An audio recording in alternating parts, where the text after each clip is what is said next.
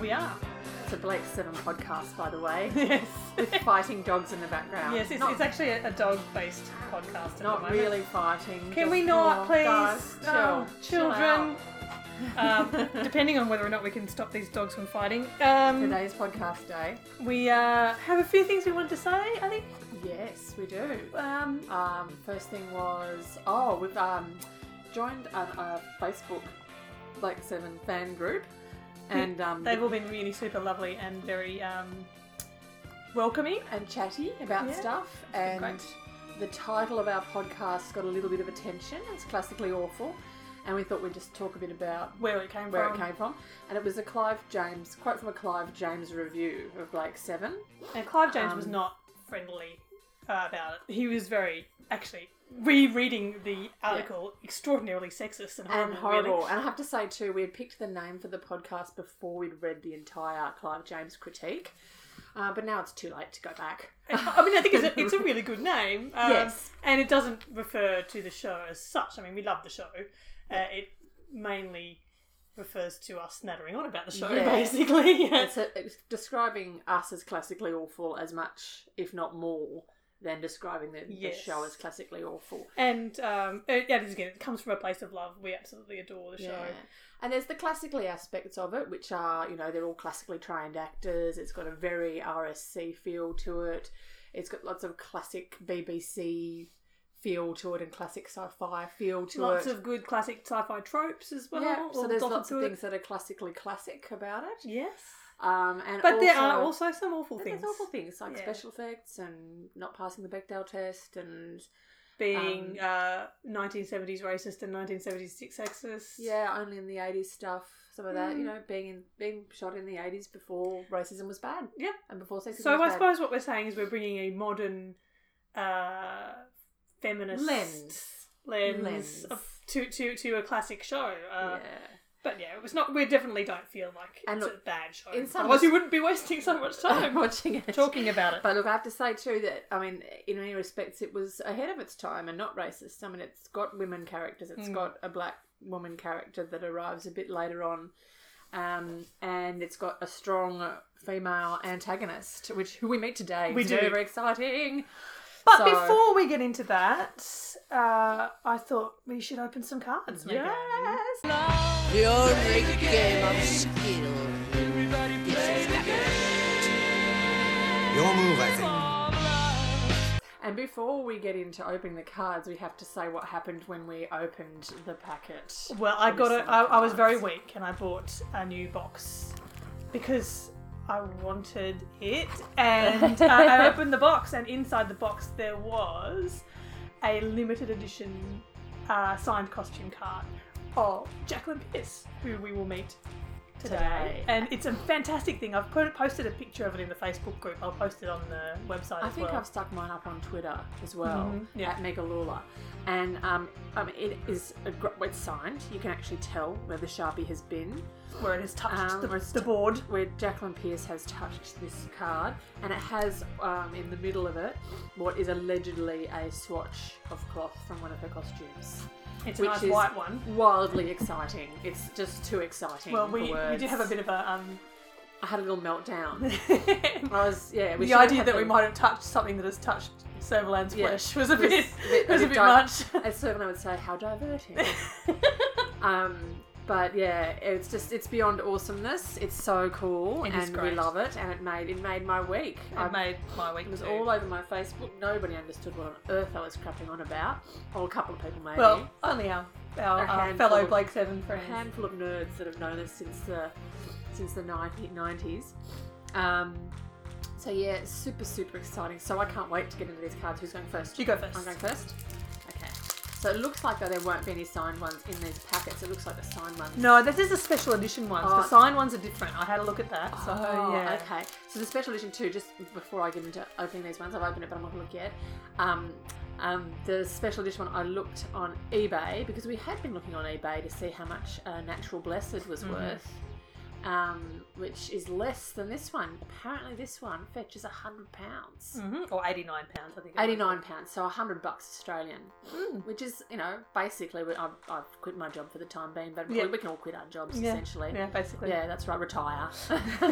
become trading card millionaires. That's all right. So it's very exciting. Okay, so now I'm going to open my cards. Okay, we've got here, first one, exciting one. Oh. Happy with this one. Avon and Del Grant. Now we meet Del Grant in what, series 3? No, we made him in series 2. Oh, okay. But there's implications. Don't eat my chair, puppy.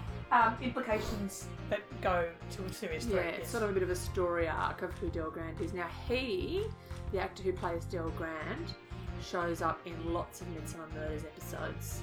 I'm going to have to entirely watch some Midsomer Murders, aren't I? So we're going to have to do, as does a character we meet next.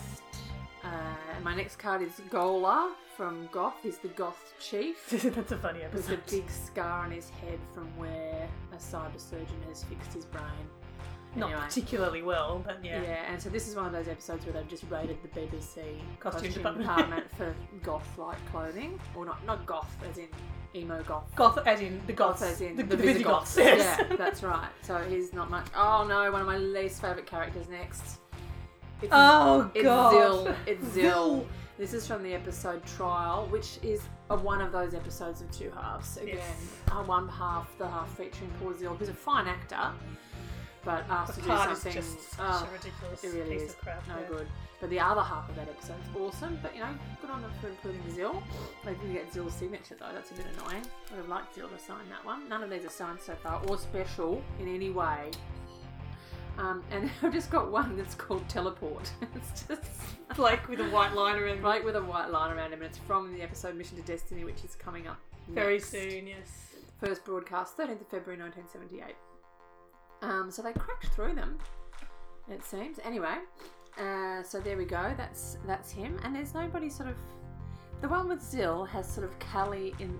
They've got the main picture, and then in the bottom left-hand side, they've got another character, and it's Callie for some reason in this one, and she just barely features in this episode at all, so I don't even know why. Anyway, just for reasons unknown. The Like teleport one is from Mission to Destiny, and it's got Avon in the bottom right-hand corner, but it's Blake with a white line around him, which is what happens when you teleport. Yes. You just sort of do a white outline, and then you materialise. And Avon's in the bottom left-hand corner of that one, but he is in that episode quite a bit. And then we've just got one called Liberator, Ah, with Jenna in the bottom. And it's from the Star One episode, not that you would know. the green thing in the background is Is that Star Star One. One? Yeah. Oh, okay, alright. So that's from Star One. First broadcast, 3rd of April 1979.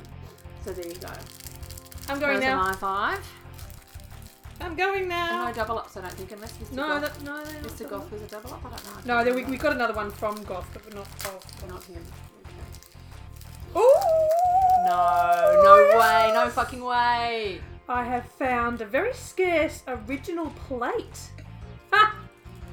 Of what? Of a genuine print plate for Blake 7 of the weird dudes from the last episode.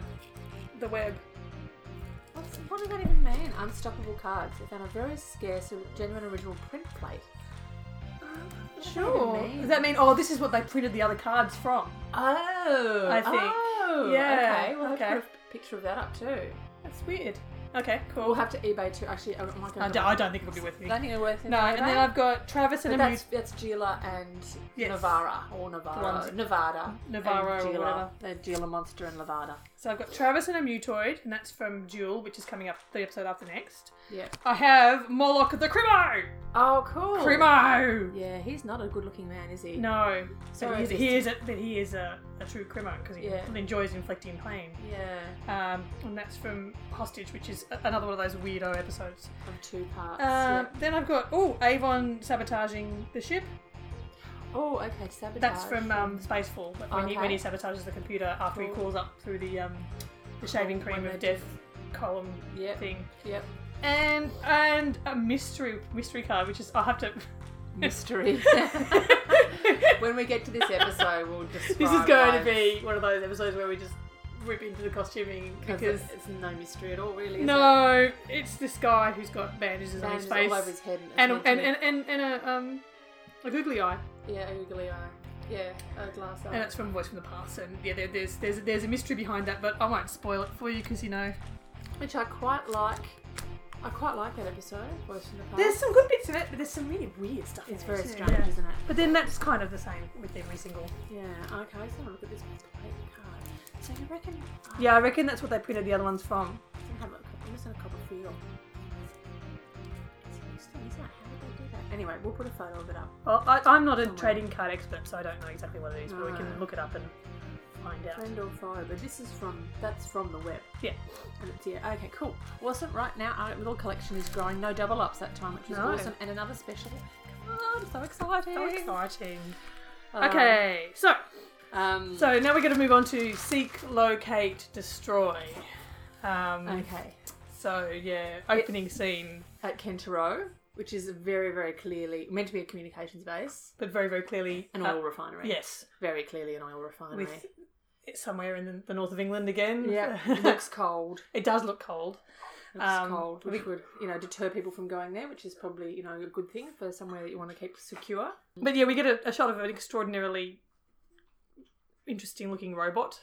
Yeah, this robot turns up again in other places. It's not too bad, but it is that whole Dalek problem of it rolls around on wheels, and all you have to do to get away from it is go up some stairs or climb something. Yeah. I mean, it has got a gun on it, I suppose, that shoots fire. Yeah, that was pretty funny though too, because it shoots fire at a swinging cord. A swinging rope, so it's clearly like whatever moves, you kill. Yeah. And it could be, anyway. Anyway, so yeah, it's a pretty crappy robot. Yeah. And then Blake's about to head on down there. You know, you see Blake sort of hiding, just lurking in the background. Oh, he gets materialised down there, I think. Yeah, and then you see him lurking in Sort the of background, hiding trying to hide from this the robot. And then they send Villa down with his esky, and he says, "I've got a better plan. I'd like to run away." and then Gang gets unreasonably. Maybe it's because he never gets any lines. Poor David Jackson.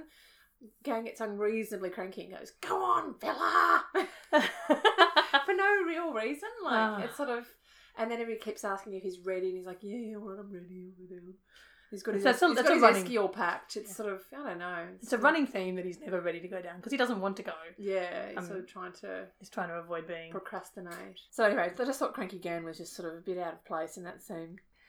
Maybe there was a bit extra script there where they had a bit of to and fro before we went down. Yeah, they edited it out. Maybe. And then so then Villa heads down and they bounce around for a bit. Oh god, yeah, this is the worst bit because they're trying to get into the communication center, or whatever it is. It's not a communication center. That was last time. It's some sort of maybe another communication center. Yeah. They're trying to get inside. Villa uses his esky stuff on an extraordinarily rickety wire gate, right. which looks like something we're keeping cows. It's just got a big sign on it saying top security and not even proper joined up letters. You know when you used to spray paint over a decal. Yeah. Anyway, I can't think of anything that screams top security less than a wire gate. Than that gate and that sign. No. But apparently it's very sophisticatedly locked, and Villa has to use a large number of tools from his esky to go get it open. And you can't climb over the top of it. No. There'd be detector devices, because not there'd be a detector they device. do. He says that. He says we could just climb over it, and Blake says no. There's bound to be lots of security devices on it. None that we can see. Yeah, maybe there aren't. right. But, Yeah. So anyway, they just did the best that they could with that particular gate at the oil refinery. So I think it's so cool. Then they have to hide from the robot that comes past, and they do that. Or Blake does that just by lying down on the ground. Just by lying down. That's apparently sufficient. He doesn't even get out of the way. So Yeah. I'm evicting the dogs because they're too noisy. Yeah. So he just lies down and he says, "Villa, get out of the way. Take cover." And doesn't see what happens, but Villa's apparently secreted himself in another doorway that he's opened the lock to. He says, "There's not a lock I can't open if I'm scared enough." Villa! Has he gone? How did you get in there? There isn't a lock I can't open, if I'm scared enough. Yeah. So, which is nice. Nice to know. So yeah, we get a bit of scene there where they're running through the complex, and then the rest of the crew teleport down, leaving Jenna up top, and they're there obviously to blow something up. Yeah. And that's what Villa says when he tries to do that stupid distraction. Oh my goodness, it's so bad. Yeah, he sort of They walks have- straight up to a couple of guards and... Yeah, the worst up here. It's the worst plan to get past the guards. Yeah, I think I've written down bad distraction. He just explains that he's there to blow something up, and he used to be a thief, but now he's gotten into sabotage. And this is, I mean, I don't why the guards don't instantly shoot him. Yeah, I would have instantly shot him. And then Blake sort of sneaks up on one guard, and Villa uses his esky to thump the other guard on the head. Which means that those helmets that they're wearing are pretty damn useless. Ineffective. Yeah, that's right. So, they go inside, they find this particular room that they need to find. Blake's very keen on this particular room being empty of people, so Callie takes all of the workmen who are in there out. And Callie and Gan do that and put them into a different room. But before that, Jenna puts everybody down after getting a voice locator on Blake's location. And Jenna puts them all down, and then she's sort of relegated to being the housewife in space. She just sort of sits there and takes notes and waits. Yeah, she does have a little notebook, doesn't she? A little notebook, yeah. So she's to be taking notes, much like Shopping we list. do. Yeah, just writing a shopping list. To-do list. To-do list. Doing the family calendar. Don't get caught by the Federation. And Yeah. yes, so they're all down there to blow this place up, but it emerges while they're down there that they're not just there to blow it up, they're there to steal something. And Blake's very keen for the room that they're in to be completely and utterly destroyed so that nothing can be recognised, because if the Federation go through and find out that this thing is missing, then the whole point of the exercise will have been they're trying to steal a cipher machine. And Blake But we points find out- that out later on, don't we? No, I think that we need to destroy the whole room, because if they find out the cipher machine is missing, they'll just change the code And it'll all be worthless. But I've just, from having worked in the most basic of, jobs where you have, passwords and things, you change your cipher Yeah, code. if someone attacks, You'd change that, yeah. yeah. If you were working at Macca's, and You fire somebody and there's a code for the door, you change the code. Or you change the code routinely anyway. Or maybe some places don't, it just depends. But you think for the whole communications place for the Federation they would. I'm just going to try, hope these dogs are a bit better behaved. Anyway, I just thought, no, that would be the first thing you do if the room containing the cipher machine had been blown up. change the code. Yes, anyway, But they don't do that. Doesn't It's matter. the Federation, and it's not. That wouldn't be Yeah. plotty. So then the guards that Blake and Avon have thumped on the head wake up and set off alarms. And I put here unusual heroicism from Villa, because he works out that one of the guards is awake by doing a little check, a little scout. And he chases this guard all the way to an alarm button, which for some reason is 50 metres away from Cypher Room. And then you don't actually see it. Then the guard still sets off the alarm starts going. But then Villa thumps him and the guard passes out again. Yeah, Villa acting under pressure there did manage to do And, a pretty good role. Gives him shit for being a coward, but he was pretty decent there. Yep. Um, What happens now is, while this is all going on, Callie's in the other room with the prisoners, and there's a really, Cosmo, come here.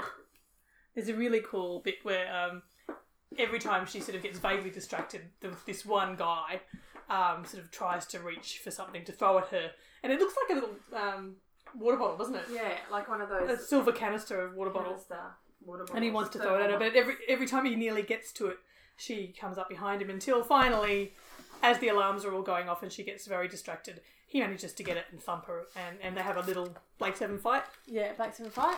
When, And actually, she gets the shit kicked out of her. she does. My husband called it crap food because she was not very good. Don't. I'm having to hold my dog's tail, just so you know, because she wags it so freaking hard that it makes a noise audible across the street. Yes. Anyway, they're being monstrous today. Actually, They are not being good dogs today. Oh well. Hopefully, it doesn't make too. Hope you guys don't hope mind the having a pod dog doesn't- podcast. half dog podcast, half Blake 7 podcast this morning. Yeah. So but then they belt the shit out of her. Yeah. She passes out, and they leave one guard with her, and then he takes his helmet off and sort of relaxes and doesn't see her get up, and then she does some crap foo on him. Yeah, and she actually belts the shit out of him. She gets But in the process of belting the shit out of him, drops her teleport bracelet. That's right. And in the meantime, back in the communication room, Gan is ripping this piece of equipment out It's secured by something that I can't quite fathom. Damn! Better stand back. Hayden, keep an eye on the door. Of the console by hand, which I'm pretty sure is not, Yeah. it's invalidating the warranty doing that. That's right. I don't think you should have opened it I up think like that. Apple's going to replace that. No, Apple won't replace that. not You even have Apple to- Care will save you on that one. Yeah, that's right. And, So he rips this thing out. They're ready to go. They teleport up. Callie has still not got her bracelet, and the bombs go off. yeah, and So- she gets left lying in the rubble. She's lying in the rubble, which is, considering the number of explosives that they put up there.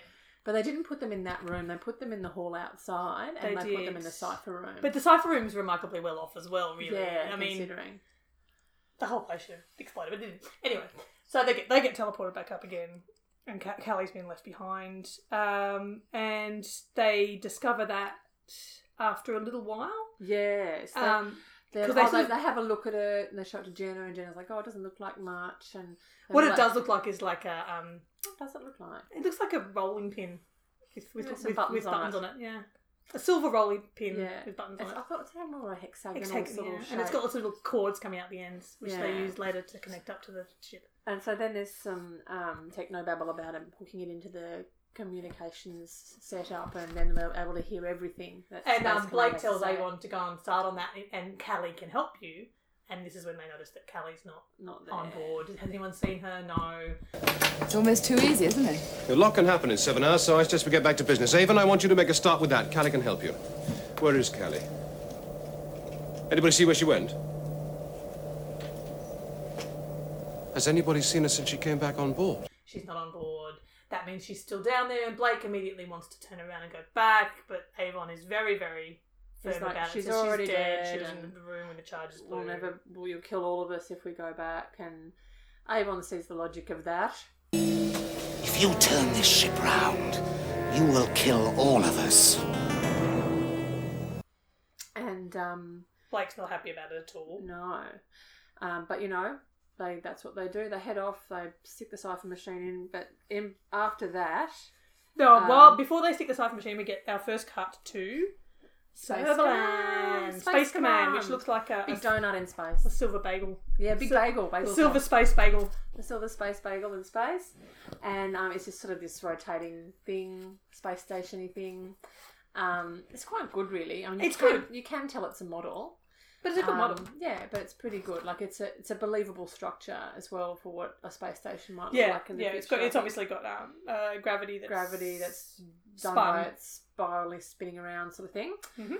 And so you cut and you see You've got Servalan and Rontaine and Burkle. Burkle, but who are recurring characters, although not desperately Not recurring. often. You can only see them once more up to this. Yeah.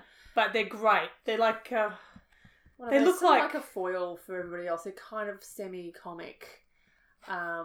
And they're like the chorus. They sort of comment on what's the politics behind it all. And they're there to talk to Servalan about the Blake problem. yeah, at the And behest of the President of the Federation. because whom we never ever see. No, you don't, do you? Nope.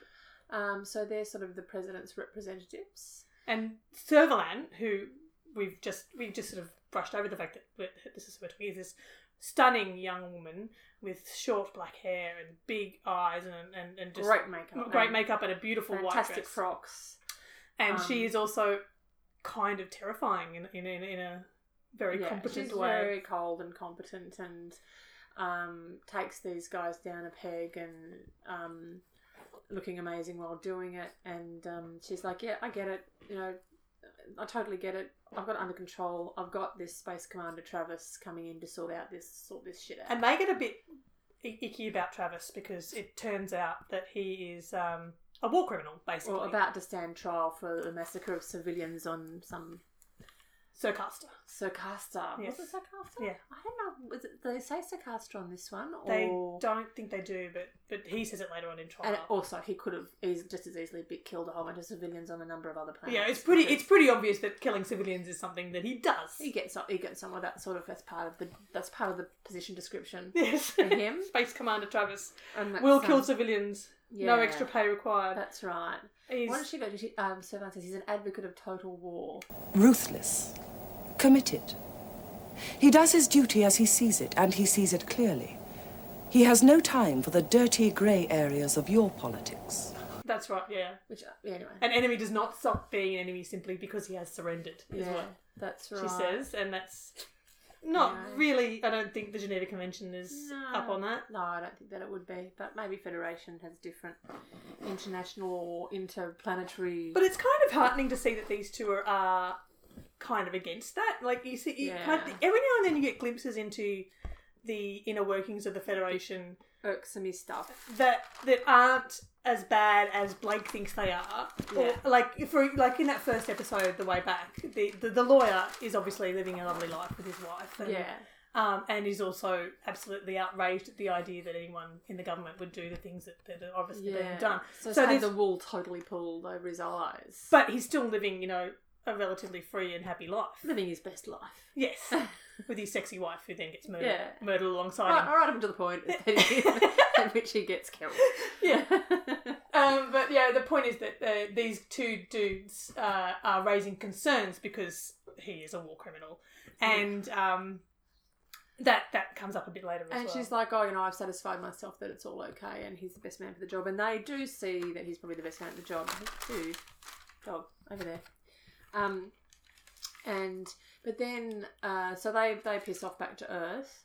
An interesting timeline here because they refer to the destruction of the base, the communications base, and how that's a big problem. But it's only been 7 hours because they've outrun and they cut back to the...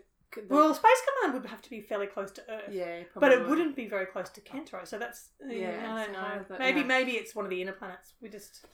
Yeah, so... I get too caught up in that sort of stuff. I need to know distances, times. Tell me where it is. That's right, tell me where it is. Anyway, so 7 hours later, they're already there, saying the president's worried about Kentaro. And they haven't found Callie yet on Kentaro because Space Command Paris hasn't turned up yet. No. And anyway, so they cut back to the... They cut back to Blake on the Liberator beam. And Jenna has a bit of philosophy about, you've got to make peace with yourself if you want to survive. And it's a bit more of that word salad stuff, yeah. It's like, you've got to do this if you want, she wasn't a child and you shouldn't feel guilt and she, whatever. She was ashamed to go back to her own people because she had survived when the rest of the freedom fighters were massacred.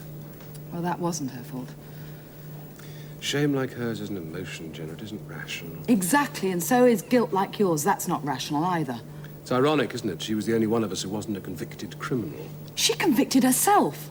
You can't live like that. You've got to make peace with yourself, Blake, if you want to survive. I thought at least she got some lines. She did, and I'll put in a little thing of what she says because it's actually quite. It's better than the word salad from last episode. Yeah, that's for sure. That's true. She's actually. I get the sense that she's actually quite considerably brighter than Blake. Yeah, Blake's one of those guys who has a lot of, what's the word? A lot of ideals, but not much sense. Yeah, or not a really good, not really that great at articulating them. Yeah, a bit like I'm feeling at the moment, trying to articulate. Yeah. He's something something freedom fighter. something evangelist, something. Yes. So anyway, then you cut back to Space Command and this guy called Ray. Oh, is that right now? Yeah, it yes. is. Oh my gosh. He turns up to say that Space Commander Travis is coming along, and he's not happy about it. And then he has this big long chat with her. It's quite clear that they've been DTF. They've been boofing. They've been DTF for. She's like, "Oh, Ray, I thought we were old friends," and he's like, "Yes, of course we are, and I value our friendship." But why so formal, Ray? What can be so important that we can't discuss it in a more relaxed way? But this Travis dude's a real asshole. And it's quite interesting. The dynamic between them is very funny because it's the sort of dynamic you would see normally with a creepy old dude and a young officer. Yes. And they've done it really, really well because it's Servalan being obviously having exploited her position to get shag into this bed guy, this guy, and she's treating him exactly the same sort of way that that a creepy old dude would treat a young. Like she pushes his hair behind his ear and she touches the edge of his uniform, and it's super duper creepy, but a really, really interesting. It's me too creepy. Yeah. She's basically sexually harassing him. Yeah. It's basically sexual harassment in the workplace. Just so you know, but it was the 80s before it was bad. Oh yeah. When you were meant to, but then again, sexual harassment towards a bloke, they've switched it on its head. Yeah. So it's obviously meant that's true. to. It's meant to look like it's weird and bad, which is, I think, one of the points where they've actually made a really good commentary on the whole. Yeah, but it Power doesn't, and balance it doesn't problem. feel that bad, I guess. Well, he seems fairly up with it and happy about it. Yeah, I'm sure there was consent there, but there's still that power imbalance. Yeah. But I think too, when he says, "Oh, there's a number of officers that will refuse to serve with him," she will not have a bar of that, and she says, if anybody, carries on with that sort of shit, then that's mutiny, and you can tell everybody, and she's clearly referring to him as well. Yeah. You can tell So it everybody doesn't that matter- I've said this. Doesn't matter how many times. Everybody he's also now commander-in-chief of this space station, and, everybody is on board. Fit in or fuck off. I have also appointed him senior executive officer of this station. Is that clear? Yes, Supreme Commander. Let them know, too, that any lack of cooperation, any hesitation in responding to an order, will be treated as mutiny. Let them know I have said this. Dismissed. Yeah. Is what she's saying. I think- The FIFO principle. Yes. Fit in And or I fuck think off. that's the basic, the tenet of it is that that their friendship is now ended as well, I think. Like, you really feel at the end, she stands up. It's very good blocking. She stands up. They've been sitting down on the couch. Yeah. She stands up. She walks behind her desk. She Yeah. puts her fingers very deliberately on the desk. And authoritatively. And tells him what's what. And it's just... And he immediately also stands up to attention, stops being relaxed. Yeah. And it's just... It is a really... They've acted it really well. Yeah. It's been directed really well in that regard. Yeah, she's a terrific actress. Oh, she's fantastic. She's just a terrific This actress. dude's She pretty good chews too. up the scenery in everything she's in. Like, it is really hard for anybody else to be good in a scene with her almost, because she's got such a commanding presence. Yeah. Such a great look.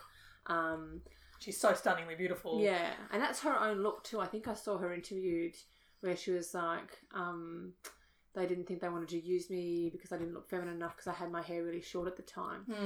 And so she was only ever meant to be in a couple of episodes. Wow. But everyone loved her so much Yeah, that she had to she's be just in. too good. She had to be in everything. She did. So yes, I think. She Anyway, must that's have our... Yeah, we're just going to... waxing lyrical about Jacqueline Pierce. And so so fabulous. And then my notes end because then we sort of head back to the Liberator and they're intercepting stuff from the Cypher machine. Yeah, well, we get this little bit... We get Servalan meeting Travis. Travis turns up, Which yeah. is... And this is also another recurring character who is amazing. He's a very tall man in black leather. He's obviously very powerful. He's got one side of his face behind a sort of plastic mask an type eye thing. patch thing. Which... And she chats to him for a little bit about the fact that he's meant to be destroying Blake, and there's a lovely little bit where she just hands over paper orders, Yeah, a piece of paper saying, "Here are your orders." and she says, destroy Blake, and he says, These are your orders. Destroy Blake. Depend on it. He's a very convincing actor too, and I saw him interviewed as well in something, and he doesn't continue on in the role beyond season 1, I think. no, he's out by the end of season one. But he's replaced by another actor who's also. He's He's good. good. He's good. I prefer Stephen Greif. I've got to say. I think it's pronounced Greif, even though it looks like Grafe. Grief. He's in lots of things from back in the day. I don't think I've seen him in any Midsummer Murders, although I might Wikipedia him. He was actually main character in something, I think, for a while. Life and Loves of a She-Devil. He was played opposite whatever her name was. He was the surgeon. plastic surgeon. Yeah, that's right. That was back in the BBC. This is not the recent ones. It's the BBC version from years from ago. ages ago with what's his name? with Patricia Hodge and Tom Baker, isn't it? Tom Baker is the priest, and the guy who plays the guitar, write the theme tune, sing the theme tune. Oh, Write the theme tune, sing the theme tune. Dennis Waterman. Dennis Waterman. Yeah. That's from Little Britain. Sing the theme tune. He's Dennis in his little teeny chair. Anyway. That's funny, that stuff in Little Britain. I'm not a fan of some of the Little Britain stuff It's a bit anymore, weird. but I still do love. I love that, and I love Scratchwood Scratch. Oh, yes. That's a 2%er. Scratch it. Oh, I won. Anyway, yeah. So he they have a little interaction, and you can see there that there's a lot of respect on both sides, from Servalan and Travis as well. I think she's doing a big power play on him. I think she's really manipulating his hatred of Blake. Oh yeah, definitely. Yeah, and what transpires is back on the Liberator, if we're back there yet, they overhear that, they overhear a having message linked going up, in. having managed to they somehow hooked compatibly everything. link up their the cipher machine. Yeah. A Have we spoken about few the- AV cords. Yeah, that's right. A few AV mail plugs. They hear that Space Commander Travis is coming into Space Command headquarters, and Blake has Blake's a like, very... Well, not exactly. He says, "I thought he was dead. I was sure I'd kill him." I'd kill him. He has a meltdown. Yeah. Oh no, he looks shocked. Yeah, and And- it's obviously evoking something in him. Yes, I was sure I'd killed him, and that was a nice little line because then they cut to back to Travis, who says, he's had his hand shot off by Blake, And reconstructed. and he and Servalan have a little discussion about the fact that was Blake's fault. We don't go into too many details, Yeah, and then we go back to the. So we're getting before that, when he's talking about his hand, it doesn't trouble me in the main way that you mean. It's just a troubling reminder of the man who is responsible for it is still alive. Yeah, and then you learn that he's had a refit done where it's got a gun in his hand, and there's a really cool thing that he says. And what about your eye patch? Why didn't you let them finish you off? As in, put you back the way you were. And he's like, I'm not a decorative, officer. I'm a soldier. I don't need to be, made. don't need to be pretty. Don't need to be pretty. And she said, well, you're certainly not pretty. But she doesn't say pretty. She says, you're certainly not decorative. And he says, you find it repulsive? And she says, I find it unpleasing. Yeah. I think that's a really nice way of saying... You're certainly not decorative. You find it repulsive. I find it unpleasing. Nothing bothers me too much. Yeah. It's like, I don't really need to commit. I'm not revolted. I don't have strong emotions. Yeah, I don't just need to commit to feeling strongly about anything. Okay, so that's that. And then it cuts back to Blake. Oh, yes, the man who killed 30 of my friends. I'll remember him. Yeah, we get a bit more detail about what happened when he got killed in that Travis hid in the meeting place for 3 days. That's right. That's important later on. So they were organising some resistance meeting, and Travis had been hiding there for 3 days, even though they'd been keeping a watch on it to make sure it was secure. And that was his strategy. His strategy is basically to get there first, yeah. Stake and be a surprise element. And then we go to Kentaro again. Yeah, Travis turns up on Kentaro in record time before Callie's even recovered consciousness, and they find he kicks a few people's asses for starting to tidy up without cataloguing everything. He wants everything catalogued in 20 hours, and then he that will take months. So if it's possible, that all the guy says, and he says, "I want it done in 20 hours. Get moving, go!" A couple of guys out of the room. Yeah, he's certainly showing who's boss. Yeah, he's being pretty aggressive. And then do they find Callie then? Or they find Callie, and he goes in and finds her, and she's alive, and the other guy says she was lucky, and then Travis says, no, she wasn't. Yeah, and She'll pull through all right, sir. She's lucky. No, we are.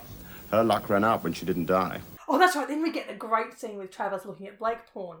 Yes, I thought it looked like 70s porn face. It was fabulous. He goes back. Gross. I feel a bit embarrassing even talking about it. Also, he's back at Space Command. It took him 2 seconds to get there. Yeah, again, distances mean nothing. Although she had to be ready in 2 hours to get back to Space Command, and they get her back to Space Command, and so he's just looking at pictures of Blake's face where it looks like it. I don't even want to say. I feel a bit. It's an O face. Yeah, it's not okay. And he's sitting in. It's a not okay face, and he's just looking at pictures of Blake's face. And Servalan comes in and says, "Shouldn't you rest now?" And I don't know. What are they? Plot. What do they do? Oh, actually, I don't know what exactly. What the point of that scene was. That might be the scene where he talks about getting the thing in his hand, because I think that's when he was sitting. That's when he right. gets. Yeah. But yeah, he doesn't. He's big dogging her because he's in her seat. Yeah, that's right, isn't he? And there's some. But she doesn't seem too fussed about it. It's just that she wants to know what's going on with the Blake porn on her TV. Yeah. So you better scrub my browser after being there, mister. I'd be wanting to know. Yeah, exactly. That's right. Erase your browser history. If you're sitting in my chair, jerking it to Blake Ford. For it. Yuck. So Gross. So gross. I know it's because I don't know. Yeah. Anyway, let's not go there. I am the prude out of the two of us, which doesn't make for very good dick jokes, unfortunately. I'm more the fart joke person. Oh, that's cool. Boob jokes are good too. Boob jokes are good too. Yeah. So and then we go back to the Liberator and we find out. We find out that the cipher machine has been stolen. Travis and Servalan find this out because they catalogue everything in the room and they discover that there's no parts of this particular component in the room at all, when there should be some, even fragments, and there isn't anything. Yeah. So they realise that means the cipher machine's been stolen, and that means that their codes are wide open and Blake can read everything that they are transmitting. And Servalan's all for changing the codes right now. Quick change codes. And Travis is a bit smarter. He says, no. What if we use the cipher machine to we transmit something that Blake will want to hear. But this is after they found Callie. And so lo and behold, Jenny gets a message and she says and calls Blake down, and the message is that there's a female prisoner being transported to be held for treatment and interrogation on Kentaro still on Kentaro. So and at this point, they've lost the interceptors, so Blake's like, we're going back to get her. Mm-hmm. And so Callie's being held on Kentaro for treatment and interrogation. Yeah. And Blake makes them, we have to go back and get her. Yeah. And when she's there, Travis is like, she's there being treated by some medics, and they put her in a flashy machine, don't they? They put her in a clip show machine. And medics are like, she's got some bruising, some internal stuff going on, and she'll be right at some point. And Travis is like, yep, hand her over, off you go, leave her alone, we'll just have to get on with questioning her. And they're like, no, you can't do that. He's like, no, forget it, I don't care, whatever, Hippocratic Oath, all that bullshit. No, she's now the the concern of the Space Command. That little property slip is very interesting, isn't it? Yes, thank you very much indeed, Doctor. You're relieved of your responsibility for the prisoner. She is now the property, the concern of the interrogation division. And so then they torture her and stuff and try and get information out of her, and she's clearly the clip show machine. It's clearly not clip show machine. That's probably a 2%er as well. Maybe. I know what it is, but only recently. It looks like, as I said, we've seen one before. It's the thing that they put Blake in the first episode. It's a torch. It's obviously a torture machine. And a mind eraser or mind probe thing, and you see them a bit further on in the thing, in the series too. They shove Avalon in one as well. Avalon's in one for a bit in a couple of episodes' time. And so you get the impression that they take Callie back down to the planet, and you see Travis down there as well. They're obviously waiting for Blake to come. Callie's in a chair, strapped in with a weird thing on her forehead. I don't even know what that is. Looks like a lozenge. Some sort of torture device. Looks like a lozenge. Strepsil on her head. Yeah, she's got a big sucky thing. Anyway, and Travis is very happy about the fact that Blake's going to come in. She's talking to the guard who took off his mask earlier. Yeah. The one that Callie beat up. Yeah. I'm surprised he wasn't fired. Yeah, so am I. But he's talking to the guard, and the guard says that Blake's ship came in about 10 hours previously or something like that for a fast run, and then went out again. And they surmised that it was a scouting exercise. Which is dumb, because they know they've got teleporters. They know it's all dumb. Anyway, turns out that... No, before that, it's like, but don't worry, we would be able to detect their teleportation because we've hooked up the whole place with a MSD. Oh, that's right. Some sort of MSD, a molecular shift detector. So we won't be able to tell when they teleport. It's like, oh, brilliant. Okay, so they've clearly only hooked that up in the last 35 minutes or so. Yeah. And so then Trevor's like, okay, tell me the instant that the ship comes back in. And he wanders back to see where Callie is. And he spins the chair around to gloat, and there's nobody in it. Hey! Because Blake got there first. And Blake points that out. That's a little trick I learned from you, Travis. So I got here first. A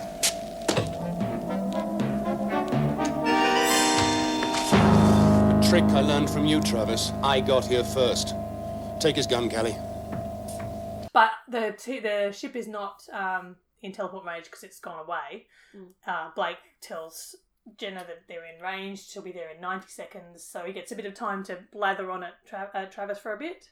Yeah. And Travis asks him, "What are you waiting for? Kill me." And Blake goes into a bit of a tirade about... You don't matter enough to kill. I'll always be following you, Blake. It's like, if not you, someone else, and, So I know, that comes later. That comes in Duel. I was in Duel. But yeah, he's talking about how someone's always going to be following me. It may as well be you. You don't matter enough to kill. And Travis gets very, very shitty about that. And he turns around, and obviously Blake doesn't know about the gun hand. Yeah. Because he's doing this sort of thing with his... Weird thing with his thumb is he has to wind it up with his thumb. Yeah, it looks like, when you do the turtle, and you put your two hands on top of each other. He's just winding it up with his thumb. So apparently that's what you need to do to prime it. So wouldn't you just be able to just, with the brain thing, or just go... Pooh. Anyway, we think so. Which he does do on other episodes. I'm sure he just shoots stuff, but anyway. But Callie's the one who sort of sees him doing this, and she's like, "Blake, get down." She works, it's a gun. And so the hand goes off, and Blake wheels around and whacks him in the hand. He pretty much destroys it, doesn't he? No, not in this episode. It's in that other one. Oh, the other one. This one, the hand just doesn't seem to be wrecked. It just hurts. Then everybody's on their way, and alarms are going off everywhere. Boop, boop, boop. We're going to do some drops of those alarms going off. The alarms are very annoying. And quickly, Jenna, come and get us, quickly. And she does, and they teleport away.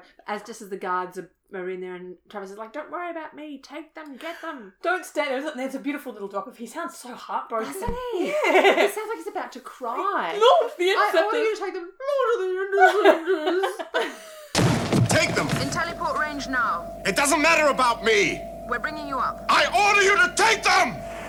Don't stand there, you idiots! Launch the interceptors!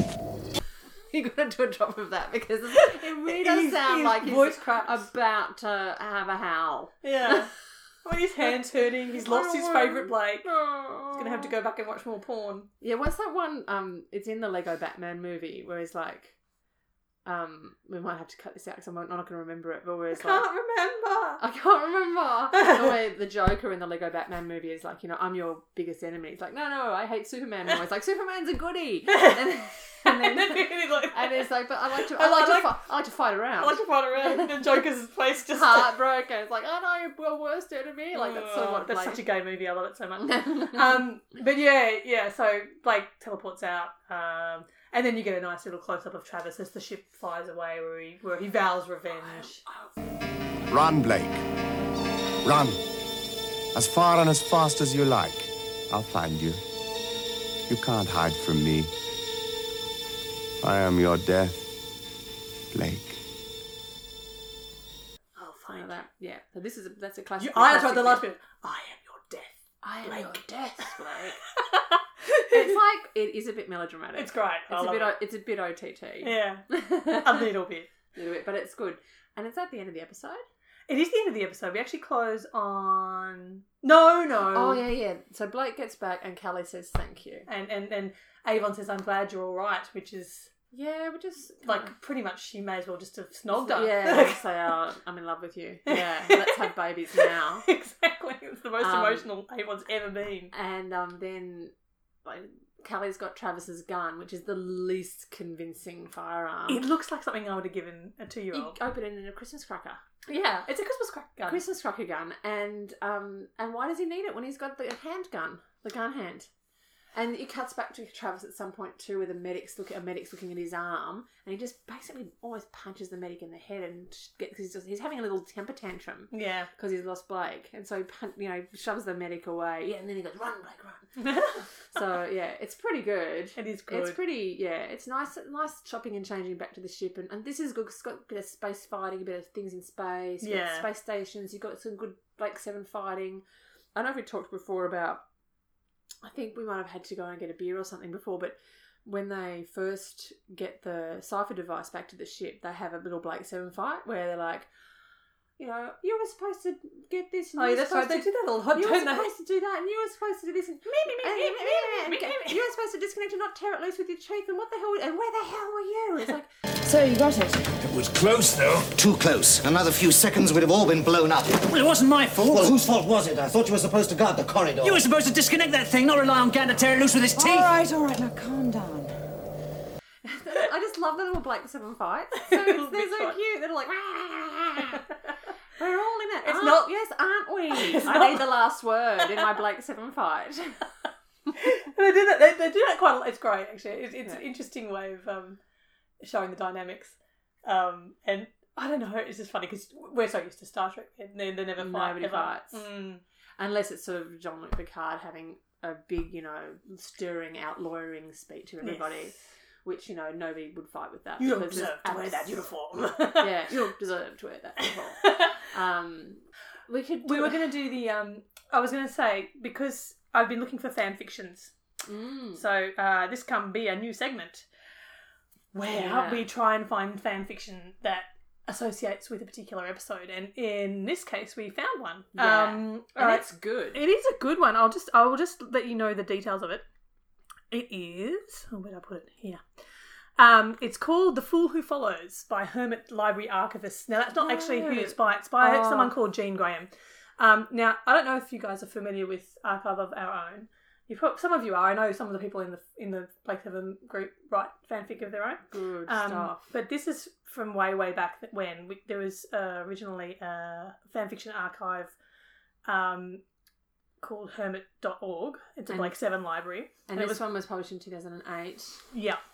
And people have been transporting old fanfiction basically to the newest platform, which is Archive of Our Own.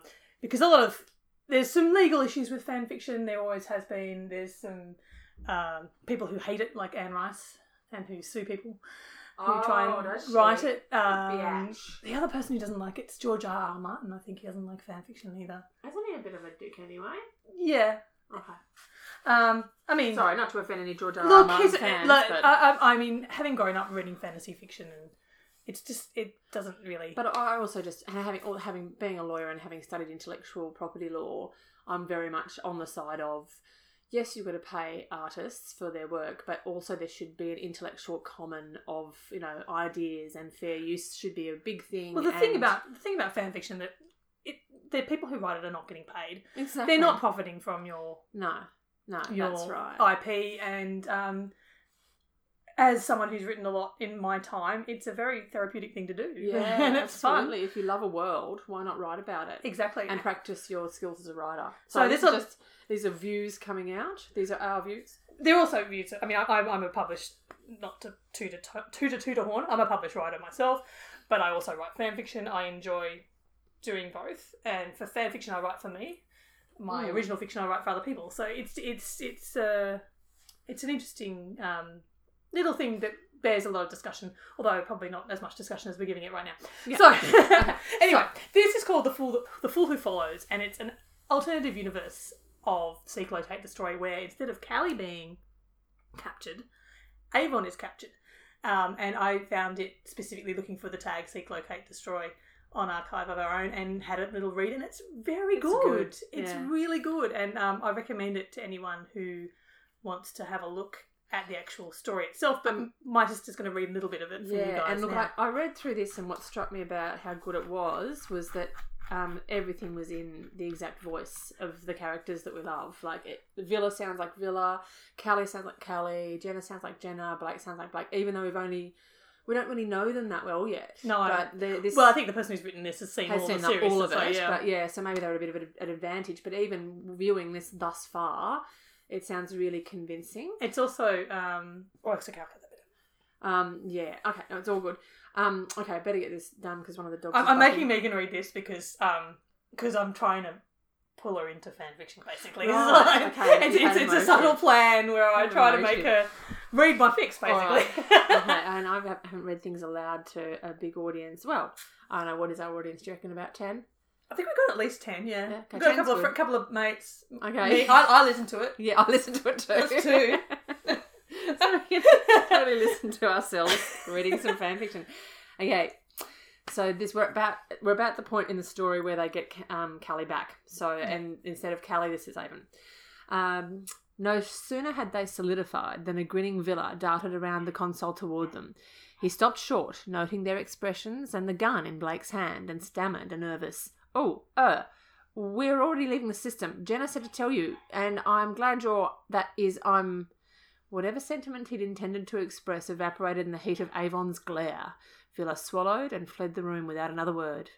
Was that necessary? Blake queried with forced calm. Avon unclamped the bracelet and dropped it with a deliberate thud into the rack. I have little tolerance for idiots, he breathed. Villa's no idiot. I was referring to you.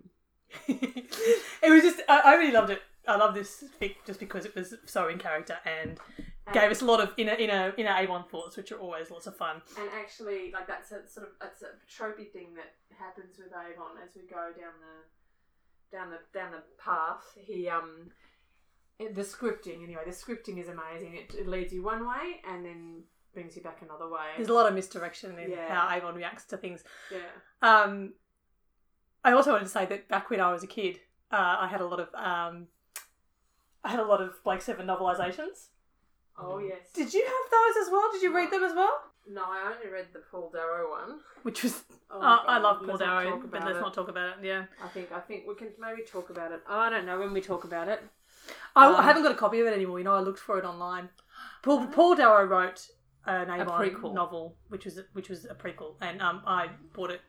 I think I had it at one point. I think I've actually. If you've still got it, fine. Because we can do some readings of that I think as well. I've actually thrown it away. I hope I didn't throw it away because I looked for it online and it cost a fucking fortune. Really? Yeah, there was only one edition and it was $300. You're kidding? No. Oh no! So I was like, between that and the Soverland card, we could be fucking we could millionaires. genuinely quit our jobs. Fucking hell. Anyway. Oh well. There were a couple of novelizations made of the series, and to be utterly frank, the characterizations were terrible in them, and the fan fiction I've read has universally been better than the novelizations were. No, I agree with that. I agree with that just based on reading this bit of fan fiction. It's really good. You've lost your fan fiction. My fan fiction cherry. Yes. Gross. So Megan, too many things have been gross about this podcast. I needed to be drunker for this. Megan. Yes. Did you have a Brian in this episode?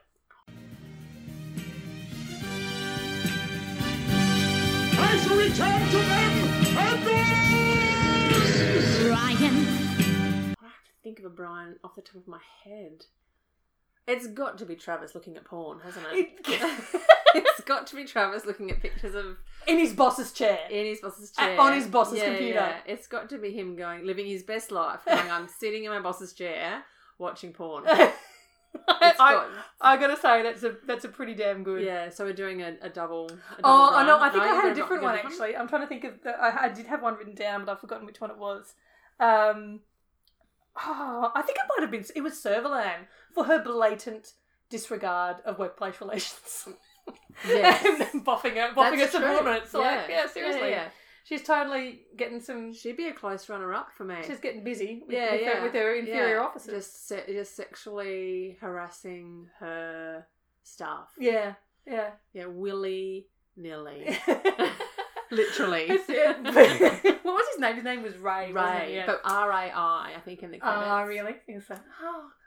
Anyway, yeah, no. But she's not. I mean, the thing is that it's funny because this is the first. I think it's the only indication you get, apart from that one very notable episode later on, which we will get into more detail with time. Remember, I'd like you to do it again. Oh, you know what? What? That's an episode called The Harvest of Kairos. Terrible effects with the particular creatures that are in it, but also that is Paul Darrow's least favourite episode. I saw it in an interview. Really? It's his least favourite episode. Maybe because he's not much in it. Well, maybe it focuses on Tarrant, and no, it focuses on that other guy. It's somebody in it who's more of a butch macho figure than him. I think. I don't know. Well, Darrow's not. I would not have put Avon as a butch macho figure. I don't know. I'm not sure what he's going for. Yeah, neither am I really. Okay, well, yeah. In any case, Servalan doesn't have much of a sexuality until... this is the only time we see it, really, I think, until we get to that episode again. If you don't count the way she dresses. But I don't count the way she dresses. That's calculated. Yeah, and you shouldn't. It's calculated for that particular effect. That's really good in that you shouldn't count the way a woman dresses about what the sexual appetite is. You can dress however you want. You shouldn't judge men for the way they dress, or people who are trans for the way they dress about what their sex life's like. It's one is just, it's not necessarily an expression of that. So what do we have coming up next, Megan? Oh, God, I can't remember. Hang on. I can't remember. You've only had one beer. It starts with M. Mission to Destiny? That's the one, yeah. Oh, this is a really good one. And there's some rampant, nasty sexism. Well, not sexism. There's really nasty physical assault at the end of it. Oh, yes. It's really bad. It is. But apart from that, this is one of my faves. It's a great one. Yeah. I really love it. It's a simple murder mystery in space. Like you could do a How to Host the Murder of it. Actually, that's a really good idea. Except that we know who did it. Yeah, but it doesn't have to be the person who did it. We've got to be really good about not giving away who did it. And you can go watch the episode. Yeah, go watch the episode. No, we won't give away who did it until the end of the next podcast. Yeah, every spoiler, if we do spoilers, I'll beep them out.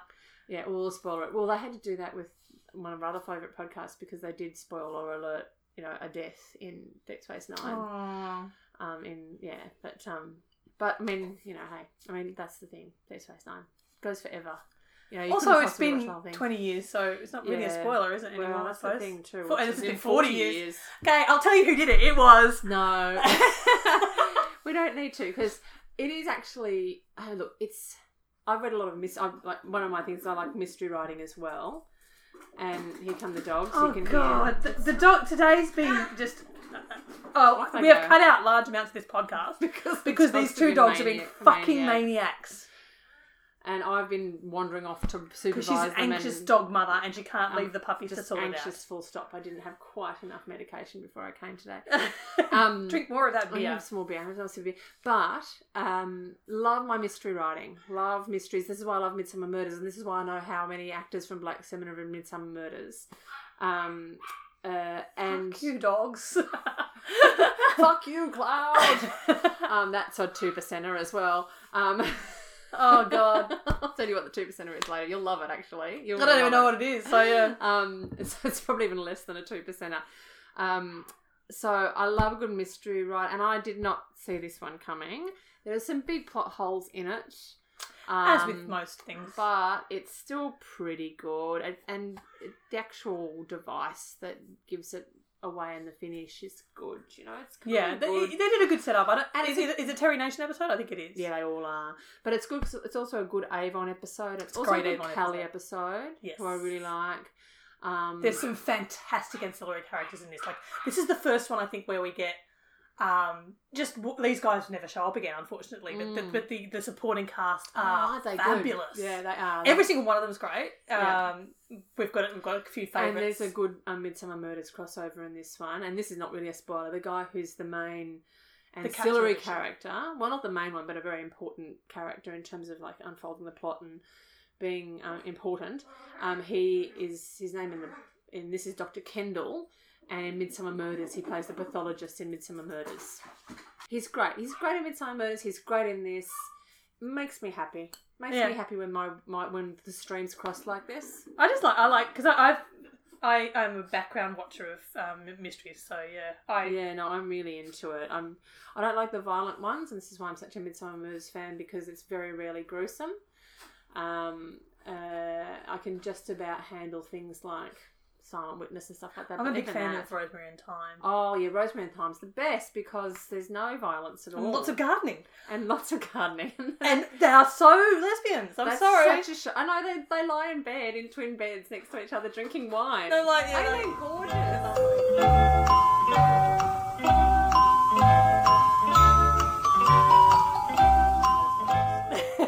Just sit them down in front of Black Sabbath and make them watch. Yeah, but here's the trade-off. You can look at cute photos of our dogs and you can watch some Black Sabbath. Okay, now I'm going to do some housekeeping. Oh, yes. I think we've just spent, I don't know how much of it has been left in. We've just on for hours. This is not that long. An hour and 10 minutes. We usually only go for about 40. But we've just crapped on for ages and ages about our dogs, about murder mysteries, about freaking lesbians, everything. Everything. Yeah, boobs. But I'm going to do some housekeeping now and say thank you to Jeff Love's Big Disco Band for our theme song. RSVP. Jeff Love, you are very talented gentleman. Yeah. I'd like to thank Claire Farce, who you can find at www.patreon.com/Claire Farce, CLAIREFAAS, who did our logo and is currently doing a massive big commission for me of something else, which I cannot wait to see. She is fantastic. If you want any art done at all or any logos, as I've said before, she's very, very, very, very professional. I'm a bit drunk. Megan, how do I get in touch with you? You can or you can't at, if you don't want to, at Megalula, MEGALULA, on Twitter. Our Gmail address is classicallyawful@gmail.com. Imogen's at Imogen Writes. Yep, on Twitter, and we also have a Tumblr, which I keep forgetting to mention. Although I don't even know how to use Tumblr. Yeah, well, Tumblr's I'm for very the old. for the young'uns. I'm very old. I just have a Tumblr because it's a nice little blogging platform, and if you want to get in touch with me or us, you can also get in touch with us through Tumblr. That's Have we easy. looked at if there's anything with the Gmail address yet? Yeah, I check Is it there every day. stuff on there? I check it every day. Is there anybody in there? Has anybody emailed us? Oh my god, dogs! I don't want to thank my dog. Yeah, no, the dogs have been absolute nightmares. Yeah, because they've been absolutely terrible today. Oh, Cosmo. Fuck's sake. Dude, he's getting actually worse. Like, he's gone mental. I don't know if it's just... He could be just going through a real adolescent phase. Yeah, you know what? It could just be a growth spurt. Yeah. Okay, so we Off finished they that. go. We got the Tumblr bit in there. So has anybody emailed us at all? I get notifications when we get new patrons, and I get notifications when people follow us on Twitter. Have we got any patrons? Got 2 patrons. 3 if you count me. And I'm not a patron yet. Yeah, you fucking get on that, dude. I know. Yeah, so we have, this is a lead, God, dogs. This is a lead into saying we also have a Patreon if you'd like to sponsor us. We have a variety of rewards. If you sponsor us at $1, then you get access to episodes a day early. If you sponsor us at $5, you get access to a few special episodes. We've got one special episode. We've already got one in the can. Of and us several more planned. Watching the web getting drunk and eating cheese. It's pretty good. That was fun. Then above that, we've got other rewards such as t-shirts, opportunities to chat with us through Discord, or see our production notes as they are. I mean, mine are in pink at the moment, but you know. And like we've got lots of other ideas, like because we're getting lots of double ups of cards, so we can actually maybe send out some cards to people. We've got double ups of cards. Yeah. So yeah, we'll have lots of other ideas. I've got lots of really good reward ideas. I've got a guy who will make t-shirts. So as soon as we get a patron, who gives us $10 a month, $10 a month, we'll make you a t-shirt. We'll make you a t-shirt. We'll make you we'll make a few. We'll make some for us. We'll make some for us and make all of our friends when we can't flog them. But we will get a little run of t-shirts made with our logo on it. And maybe our logo on the front and the Blake 7 proper logo on the back. I don't know if, we'll see how we can do with property rights and stuff like that. We're okay. I think 40 years it's been 40 years, yeah, and I think that they didn't change the rules until a couple of years ago. There was a grandfather. But anyway, somebody had to be really mean to sue us as well, or to stop it, because basically we're all about promoting Black 7 as well as the podcast, because it's a great, fabulous, wonderful, beautiful show. We love it. Can do no wrong. We love it so much. Thanks for listening and joining us, and sorry about the dogs today. Yeah. The sound quality is getting progressively better as time goes on because we're working on it. Learning how to use Audacity, but we are poor, so we can only afford shitty microphones at the moment. When I get rich again, I might get us a mixer and shit like that, because apparently that's what you do. I went to this website and told me how to do podcasts, and they told me I was doing it wrong. Oh, that doesn't matter. Well, I just said they would just do them on their phones. Yeah.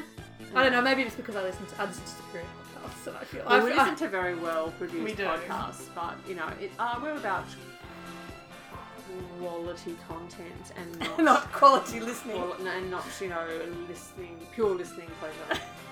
That's what we're all about, isn't it? We're about dogs, basically. We're about just about dogs. Dogs and beer, really.